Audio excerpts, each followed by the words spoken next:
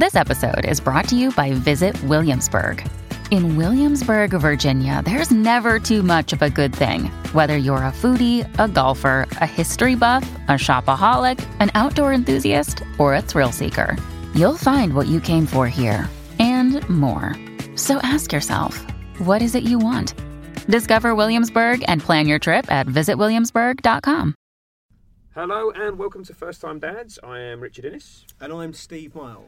So today we thought we would cover an issue that affects, well, everybody who has kids, because when you have kids, it is a well-known fact that your social life essentially goes out the window, which brings us to today's guest. Yes, today we're delighted to welcome Hannah Saunders, who runs a business called Big Fish Little Fish, which I think, Hannah, welcome Hannah, I'm right in saying is kind of an opportunity for people that like to go clubbing before they had kids to go clubbing but take their kids. Indeed. Which doesn't sound like a very obvious thing that can even possibly happen, but hopefully you can explain Tell us about it. Works. Well, we call it a family rave, and I have two children myself who are now 6 and 7, and I was a club goer of many, a raver, if you like, of many years standing, many decades standing. And once I had the children, as you say, the world changes and things are more difficult to do in that sort of way. But one of the things I actually found was that there were places we could enjoy together, such as festivals. So that inspired me from my experience both being a parent of very young children, as they were at the time, and my love of clubbing and wanting to share that love with them, that this was something I could create which we could enjoy together. And it really struck a chord with people. So we hold them at weekend afternoons, we have great DJs, amazing music, it's all things like drum and bass and techno, but we do it like a multi-sensory dance floor. So we've got glitter cannons and giant balloons and bubbles and parachute dance, and it all comes together on the dance floor. For older kids we have craft and little baby chill out areas and things like that, and it's just a space where parents and children can enjoy themselves together, which was in part my answer to the question you posed at the beginning of like, what happens to your social life? What can you do? It does go out the window. It does go out the window. Now there's other things we'll talk about, I'm sure, about what you can do, but my partial answer to that was bring your social life bring your family into the social environment and do it so it's for everybody to enjoy of all ages. So it sounds like, I mean, from my point of view, I've been clubbing, in my younger days, and I've been to festivals. I wouldn't necessarily say I was a raver, but it sounds like you were pretty committed to that kind of lifestyle in a way that I wasn't. So was it an enormous shock to your system when you suddenly couldn't, whack on the glitter, put your whistle in your top pocket and head down to fabric on a weekend? Well, the lack of not being able to be that spontaneous was a change. Yeah. Having said that, I also had my children in my early 40s, so I'd had quite a long time to do a lot of going out and a lot of fun. But fundamentally, I have this sort of love of music, and there's lots of things I can't do. I can't drive, I can't ride a bike, all these sorts of things that you like to pass on to your children in some way. I can't play the piano or anything. But I really love dancing and enjoying music, and that just became this one of the things. I actually wanted to pass on that enjoyment of having a good time basically to children, and this was a way of doing it. So, and it's been great through setting up Big Fish Little Fish. I have got to meet all these DJs and dancers, like these fantastic people like Alex Patton of the Orb, Liquid, who did Sweet Harmony, Two Bad Mice who did Bomb Scare. So it's been it's completely different, and I don't go out in the evenings in the same sort of way so much, but the essence of loving music is there, and it's something I can share with my children. It's reminding me that, and I suppose this is part of a bigger conversation, but it's reminding me that actually we are still who we are. We still have the loves and the passions we've always had, and I think what's great about what you're doing is actually allowing parents to experience those things, to remind themselves that this is stuff I love. And whether it be through the music, which is your passion, or maybe it's football for some other people, or maybe it's TV, or maybe it's books, or maybe whatever it might be. Yes.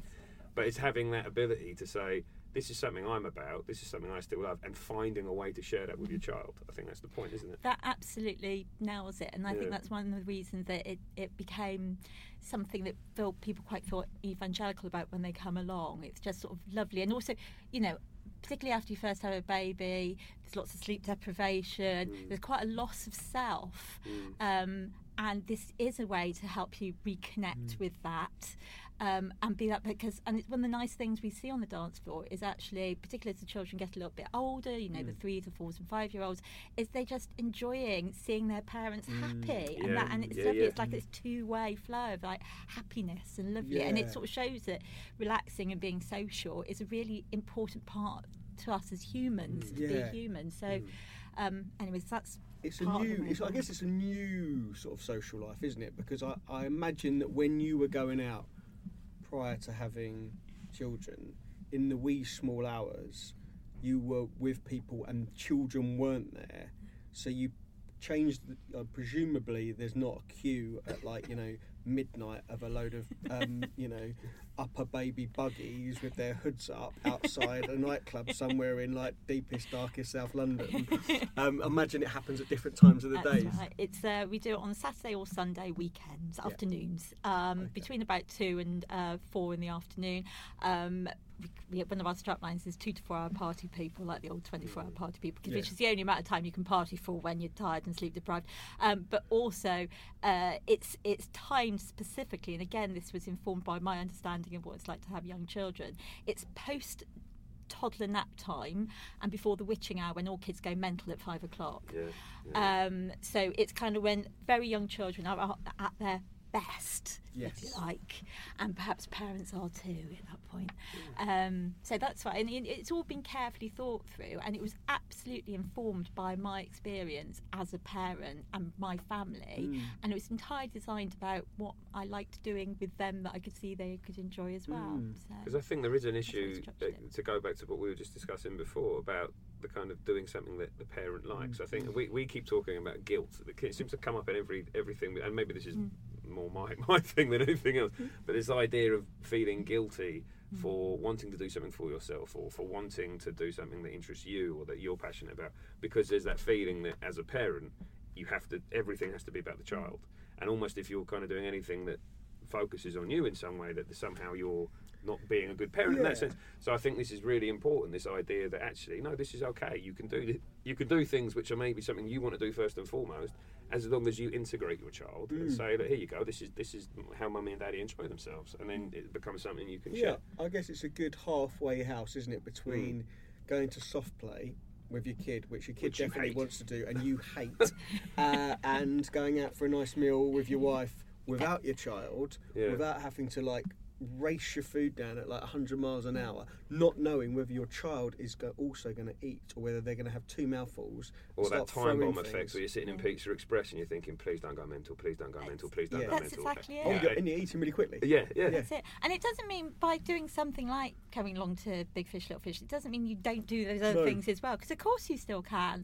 It's just something else you can have as well that is different and about all of you enjoying yourselves in a guilt-free way.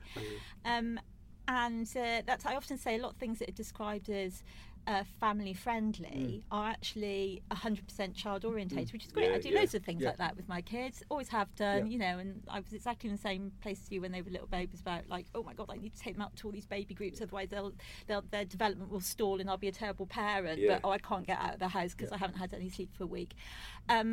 So it's that really. So when I say it's a family rave, that's because it is meant for all the family to enjoy, and it's inspired by rave. And Hannah, do you still go out without your kids to the odd night out, which is sort of a hark back to the pre-kid hedonism?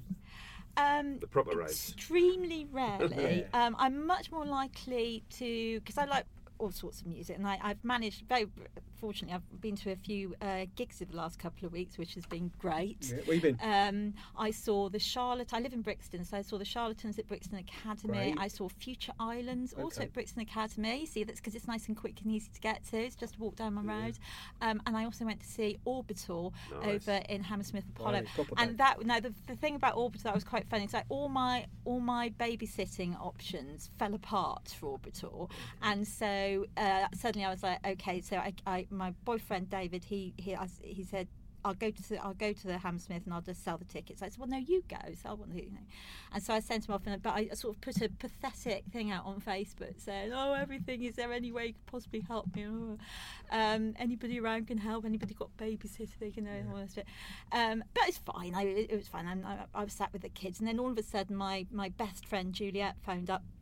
And she said, I've just realised I've been racking my minds about finding a babysitter, but you just need someone to take care of the kids, don't you?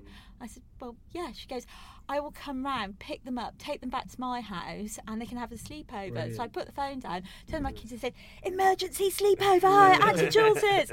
And my daughter turned to me, she goes, I knew that was going to be exciting. It was like the most thrilling thing that had ever happened to them.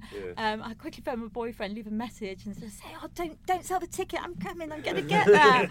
The party will happen. Save the rain. It just takes a bit more effort, doesn't it? They're out of the house then. So you and your boyfriend can come back and have a glass of wine or whatever. It was brilliant. We went to Orbitop, who were amazing, by the way. I've been seeing them for 20 years and they always blow me away.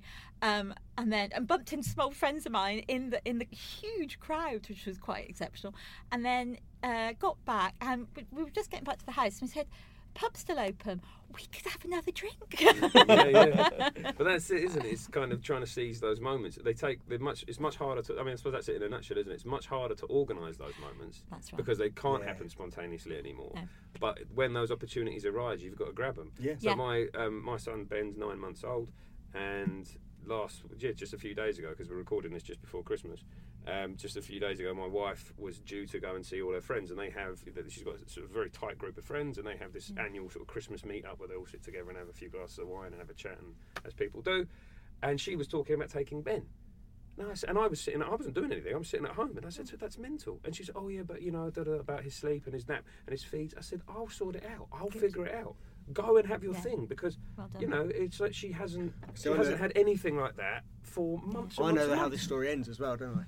Well, Steve, here's me saying, oh, it's all brilliant. Steve knows the reality because I've told him. Which the reality was, I couldn't get Ben to sleep because he goes to sleep with a breastfeed. So I was trying my level best, and we had some express milk, and I tried 3 or 4 times, and in the end, I thought, sod it, and we just went and sat on the sofa together and watched TV. And like any time we tried to kick off, I said, you can just button it because you're getting to stay up late. So shush. You see, we had this as well, Zoe and I, my wife, when.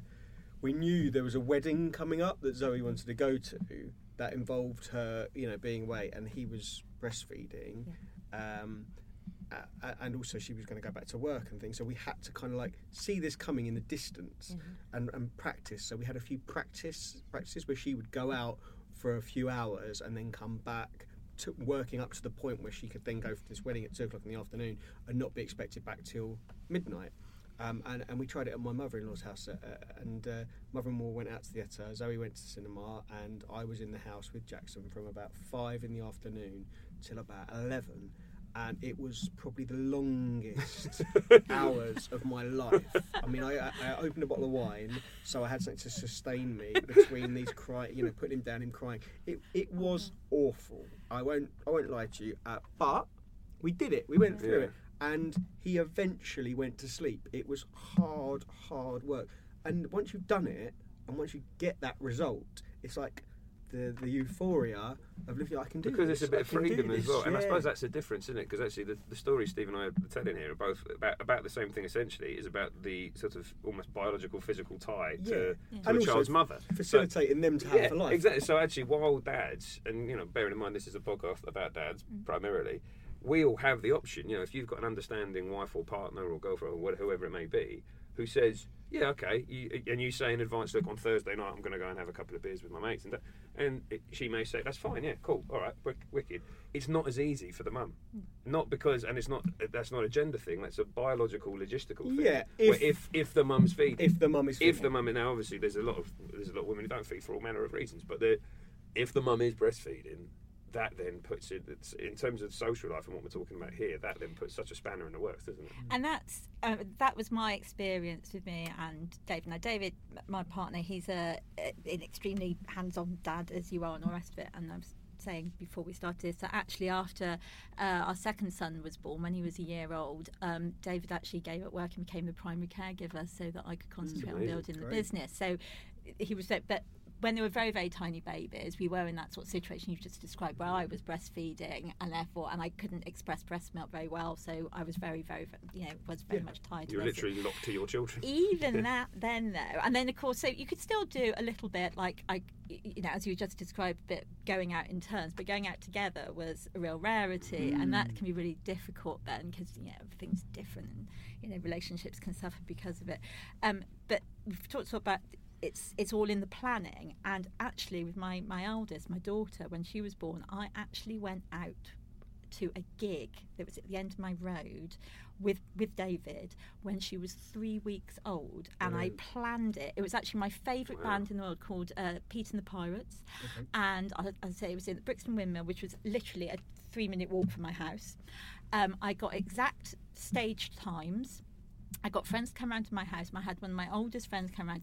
I fed my daughter until she was absolutely. I fed her. Literally, I was just like, "You're going to." She was like, she's just like, I could see it like blowing up like this. It's like she's putting on like 2 pounds of weight in milk, and she was just until she was absolutely. She was milk drunk. She was like, "No, you're not had enough yet." Not enough. And tittle that. Then as soon as my baby was absolutely sound asleep, left with my very trusted friend Dom, and me and David and a couple of mates went out, saw I think it was 90 minutes the set. We arrived, we drank a glass of wine, of course, because I hadn't been drinking for months and months, that made me quite tipsy. I was dancing on tables, we were singing all the songs. I had my photograph taken with my arm around the lead singer, and then we went back home. How long were you at the house? I was at the house for it was an hour and 3/4. That is efficient so socialising. I would be back in time for the next feed. If there was that no way. That is ultra efficient socialising. That's insane. I think that sounds like the key, though. You need to push yourself into the environments. There's no point in sitting at home and waiting for the right moment to socialise. There will always be an excuse. Exactly. When you have a baby in the house, a small child in the house, there will always be an excuse to not do something. Yeah. In terms of the social, we've spoken about this before in terms of the way things prioritise. In the sense that when we were talking about relationships with your partner, sometimes that suffers because the two things by necessity that become the standouts are looking after your kid and going to work, because those are the two things you can't avoid. You have to do those, so you kind of factor things around that. And sometimes your relationship with your partner suffers because that kind of naturally doesn't get the same attention. But it's the same thing in the social life, if anything, is number 4 in that list, because that's always the thing that can get bumped to the side. Oh, no, he's got a cold, or especially oh, no, she's feeling like that. Yeah, oh, actually, do you know what? So we'll just stay in. Yeah, we're talking they'll understand. How many times have you said that? Oh, yeah, they'll understand. We can't make it because, Well, it's look, do you really want to go? And the kind of the complex sort of transportation and feeding, and it's like, is it worth it versus isn't it worth it in terms of that? But I think I was talking to a friend before I became a dad, and I observed how people's social lives change. I'm a very strong believer in is everybody's got a friend who, when you've made arrangements, you get an 11th hour cancel. Yeah. And you always know who it's going to be. Yeah. You know who you are. You know if you're listening, you know who you are. And I think when you become parents, those people that were the 11th hour cancellers are going to be the 11th hour parent cancellers. Whereas those ones that always turn up, that always go that extra mile, that will travel a distance, will put themselves out, as parents, those will be the ones that will do that as well. You don't suddenly change personality. It's like that thing where you go to university as a fresher. Like if you were a really, kind of quiet, shy person at school, you're not suddenly going to become like student union events president overnight just by going to university. There's something in it. You might change slightly through the process. And I think you kind of just have to put yourself in a social environment. If you want a social life, you want a social life, and you'll find a way of doing it. Yeah, and I never thought of it like that, but that's really right, because I had when I lived in Camden for like 15 years before I moved to Brixton, and I had like the party house. I was the house that everybody always ended up at and things like that. And because that was another thing I was going to say, it's the other way to try and retain a social life and connections with other people, so you don't end up into a sort of very isolated hole, is actually bring the party to you. Yes. you know, we had big parties for both my kids at our house, barbecues and things like their naming days. We didn't do Christmas, we did naming days. And we do an annual New Year's Eve party where everybody comes with their kids to our house, and everybody's and we have people, we give sort of have very small spaces, but they can stay overnight, some of the people with kids as well, and things like that. So it was about coordinating so people came to us as well. And so, because I think it's really important for children, you know, come back to the guilt thing. It's not just about you staying connected, but it's actually important to show to children the importance of sharing and things. Childcare is much more easy, I think, if you've got a group of kids and a group of parents, because somehow if you've got like 2 kids and 4 adults, it's just easier because their kids will play with themselves, with each other, so they're almost looking after each other a little bit of it, and you're just observing. And it's like one, you know, you're taking it turn to look after 2 kids. It's like 70s parenting is what we call it, when we all need to herd together. Because that's another thing. You will also start a new social circle as well on top of your old one, which are the parents that you meet in various groups and things, which might be more local than your friends elsewhere from way back when. And so that's been great as well. But we say when we get together and we have, like, you know, we might have an afternoon or something that it's a bit like a 70s childhood in that all the kids are just like, here you go, here's a few toys, have some fun, don't kill each other, and we all sit over here and have a chat, and you know, you keep half an eye on them, but it's lovely. It's the type of socialising as well, isn't it? Because sort of to that point, you know, like in the old days, sort of before any of us had kids, you would have been in the pub, or you'd have gone clubbing, or you'd have done whatever. And now socialising amounts to, okay, we're all going to sit in a front room and have a cup of tea and maybe a beer and maybe a glass of wine while we're sitting around and letting the kids do their thing. And I've sort of come to terms with that quite quickly, actually, and in a weird sort of way, maybe because I'm a boring old fart at heart, I kind of quite like it. You know, you made the point, Hannah, that you'd had a long run at kind of raving and clubbing before you became a parent, and I kind of feel the same way. I'd had my share. Yeah, exactly. You know, I'd had my share. That's exactly how I feel. That's exactly how I feel. That I had the job I used to work in. I used to work in magazines, and I used to do some crazy stuff. And I've been all over the world doing mental stuff. And I had a good decade of really like hedonistic nonsense. And so I got to a point where, actually, do you know what? This kind of slightly more quiet life, I don't mind it because I've got it all out of my system. Because I did it all. Absolutely. And now that I'm sort of married and I got a kid, and actually I don't think I've mentioned this on a podcast before, I'm teetotal as well. So I used to drink an enormous amount, like far too much. And then about a year and a half ago, I just sort of thought, actually, I'm going to take a bit of a pause on this because it was getting and this was before my wife got pregnant, actually, which may or may not be a coincidence. But I didn't know we were having a baby at that point. I just sort of thought, I'm just going to put a pause on this because this is getting a bit out of hand. And then a month went by, and then 2 months, and then 3 months, and actually, I was like, I don't actually miss this. I'm all right. And I was feeling so much better in myself, physically, mentally, all the rest of it, that I thought, actually, I'm better off without it. And so I haven't had a drink in more than a year and a half, and so I've never had a drink in the time that I've had a kid, and that's another thing as well, because that's actually quite interesting. I sometimes, when I'm getting up in the morning, I'm pulling myself out of bed and I'm thinking, oh my God, because it's early and he's gone off again. And I sometimes think to myself, how do people do this with hangovers? I used to have nightmare hangovers, and I've never had to, I mean, this is so bizarre that I have a 9-month-old kid and I've never had to get up with a hangover with a kid. But I know what hangovers are like because I used to get really bad ones. And I just don't get, maybe you two can enlighten me, because I do not understand how anybody manages. I think you just crack on. You no choice. You just get on with it. You've got what, it's like any sort of hangover. Even with or without a kid, you know what you're getting into. You know you're going to have a hangover, so you're making a conscious decision to get a hangover, and you know you've got a kid. So there's no point waking up with a hangover and going, "Oh my God, this is awful," because you knew what you were doing in the first instance. You just have to push on through. It's all self-inflicted, isn't it? Yeah. What about you? What's your tips? Oh, my tips. Well, it's helpful if you do have a partner and you try and make a decision at midnight. I'll carry on drinking and you won't. I mean, David always tells the story that every year at our New Year's Eve party at about 1 o'clock in the morning, I always make some like grand statement about, "That's all right, darling. I'll get up and take care of the kids in the morning. Don't you worry." And then he realises at 3 o'clock in the morning that ain't going to happen. He goes to bed. But everybody's heard the grand statement from me, you know. And I mean it at the time when I say it. So yeah, I mean, I don't drink anywhere near the amount I used to. Is one thing, because actually the couple of times when I have had a proper headachy hangover, it's been very, very hard. But mostly, yes, it's if it's a mild one, it's just like kind of like, as you say, you just push on through.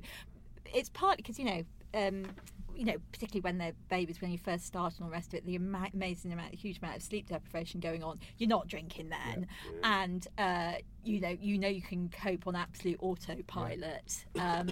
So, and it's one of those things, actually. I could realise I could cope with sleep deprivation children because of all the decades of clubbing beforehand. In some ways, I was like, this seems familiar, this sleep deprivation. I've thought that before, actually, in terms of sometimes, when you're kind of figuring out how little sleep you've had, and that sometimes the thing that almost makes it okay for me is, well, yeah, I mean, that's just like if I'd have been out on a big night out, because I'd have got back in at 4, and then I might have woken up at 8, and so that's only 4 hours, and so and you start almost trying to rationalise it in that way. Well, it's not that bad because I've done it all before. It's a responsibility that changes. That's the thing. Yeah, so when we look around our office, and mentioning no names again, there are people that clearly enjoy a very active social life, but they're in their probably early 20s and they don't have the responsibilities of feeding, clothing, making safe another human being.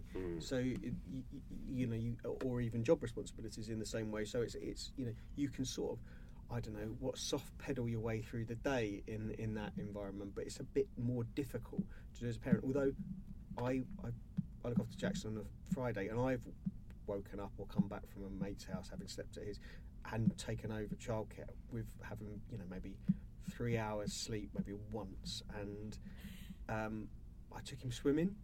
It was great. It was the best thing because you are exercising, you're circulating, you're getting the circulation going, and I walked in the fresh, cool, cold air to the baths and back again, and then I was saying, do you want to sleep? He had his sleep, and then we both went down for an afternoon sleep. It was brilliant. For very different reasons. Yeah, exactly.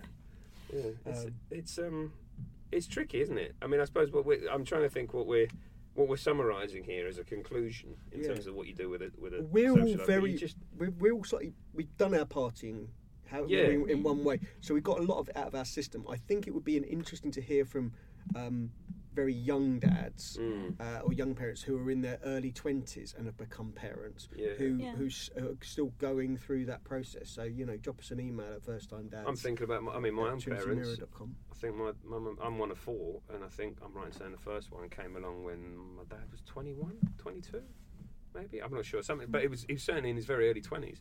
And that's an interesting thing, because when I think of what I was like when I was 21, 22, you haven't had that chance to get out your system. You haven't kind of had all those experiences that then allow you to... Because I think, so I had my first kid when I was, 35, 36. And you think... And if you'd had said that to me when I was 25, I'd have thought, oh, God, that's too old. You need to get started earlier. But now that I'm here, I think, thank God for that. Because now I'm sort of, the person I am or whatever. You get a bit of wisdom over time and all that. And I think I'd have been a terrible father when I was 25, to be honest with you. Whereas now, hopefully, I'm a bit better because you have all that, because you get it out of the way. You set it in the context of kind of a bit of an older person, don't you? Yeah. And then the social life does just change and become different. And I suppose that you have to all become the spontaneity, as we've said a few times now. The spontaneity just goes. One thing I do notice about being a dad and going out and socialising, especially when you go out with your partner, is there is this added £50 cost on top of your meal or your cinema tickets or anything, which is the B word, the babysitter word. I don't know what it's like elsewhere in the country, but it ain't cheap in London, and it's I sometimes think I could become a babysitter because you make a fortune. 5 nights a week. We actually couldn't afford a babysitter for about the first 3 years at all, because our finances were so racked by various things. So occasionally, I mean, I've mentioned about a couple of friends taking care of the kids. That was once in a while. Our parents' generation they don't live anywhere near London, so I didn't have anybody to call on, and they're getting elderly. So there were those sorts of problems as well. So for the first few years, we barely went out together at all. It's hard, isn't it? It's very hard. I've just found it very nice. A couple of things have changed recently, and I still coordinate much with my friends. I've got the new parent friends I made, and we try and have like little babysitting circles. Also, good news: as your children get older, they sometimes get sleepovers at friends' houses. One to look forward to that one. But I have both. I've found through friends of friends and things. I've got a very nice young sort of classic teenage babysitter who's much cheaper than normal, and she's lovely. She's so sensible and great. So that's brilliant. But also, I've now got the new Bubble babysitting app, which I think is really good actually. Yeah, because I've tried other sort of online communities and forums before, and haven't found them very easy to use, or for whatever reason, just a bit tricky. But and I'm not particularly tech literate, but I actually thought it was really good. I've used them a couple of times. We're getting to that point now where Ben being Ben was obviously a bit younger than Steve's boy Jackson, and we're only just getting to that point now where we're starting to think about babysitters and going out and stuff.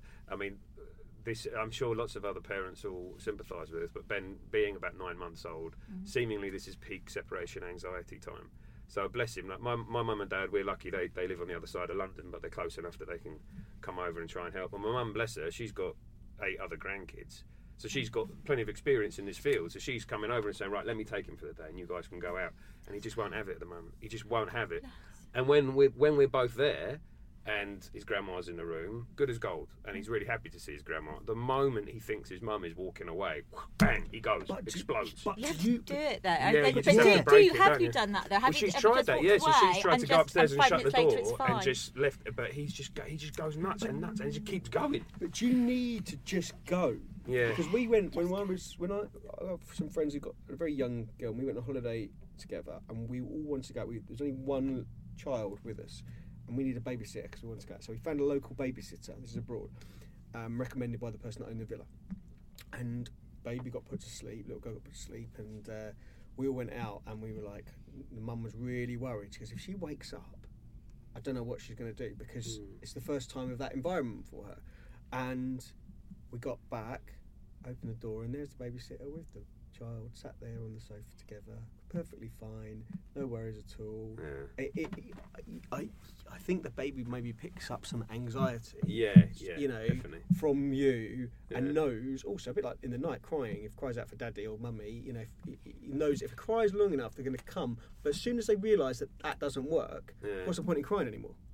It's just there's all these different obstacles to going out, because this is what we're talking about essentially, is how as parents can you go out and have a social life of your own. I don't think anybody here or anyone listening hopefully is planning on going out and going out on the lash every night of the week, but just once in a while, going out for dinner or whatever. And it seems to me there are so many different obstacles. There's the feeding obstacle because Ben is still being breastfed, so you've got to kind of overcome that. There's a separation anxiety obstacle. You've got to overcome that. The how does he go to sleep obstacle. It's all these different things that you've got to kind of tick off, and it always feels like if you conquer one, it almost makes another worse. And it's a real presumably maze. Though, this is the kind of the sage thing to say is that presumably we all went through it. Absolutely, yeah. I don't think my boy's any different to any other kid out there. I'm sure everyone. And I think it's also it's if you go on to have a second child, you don't have the same issues at all. You have issues of having it becomes that much more complicated having 2 kids to take care of, because then it's not just a simple thing who for like a family member to take care of them or something, because there's 2 of them rather than just one. But all those things that you're experiencing right now about, can I leave? They cry for 10 minutes when I'm not in the room and all this sort of thing. The second one, you'll just go, they'll be fine. And you do. Yeah, the second ones and later ones, it's almost like you just leave them to bring themselves up. You just do that, and you wonder why on earth. Yeah. By the time you get down to the second one, you go, why did I fret about that? It's all fine. They're fine. They're not going to die for crying for 10 minutes. Absolutely, yeah. And I'm sure we'll get past it eventually. Yeah. But it's interesting you say that, because I'm the third of 4, and I was having a conversation with my sister, who's quite a lot older than me, last night. I was with her. And she was talking about the fact that sort of myself and my younger brother in particular, the 4th of 4, I mean, he really did just bring himself. In fact, I remember him making a joke about it in his wedding speech. My mum and dad are sitting there, and he said, I would thank my mum and dad, but basically I've brought myself up. And he was joking, of course. Yeah. But it's interesting how that, my sister was suggesting that actually that kind of informs the personality of those kind of kids who come along later in life, that they actually are just a bit more self-assured, maybe a bit more confident, a bit more independent. Yeah, maybe, yeah. Because you kind of learn to be, because you just, well, I'm all right, I can look after myself.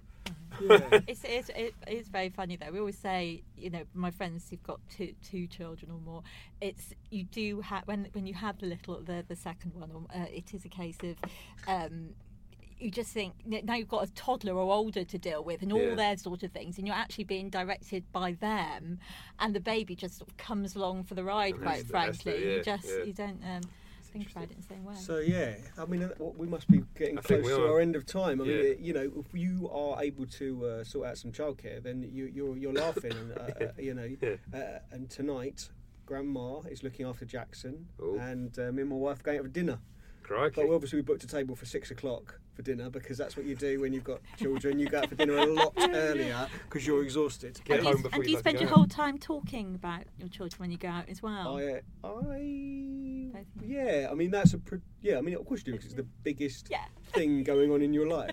But I mean, we will do that. But we'll also, what we do is we get our diaries out, because that's a rare occasion where we can sit there and go, right, what's planned, what's coming up. We both know what each other are doing. Oh, that's good. But if you can't get childcare, it sounds like Big Fish, Little Fish might be a good one it's to a go very to, good because option. everyone can go to that. It's all over the UK and Australia. By the way. Australia? Wow. Oh, yeah. Great. It's quite a jump. So there's a website.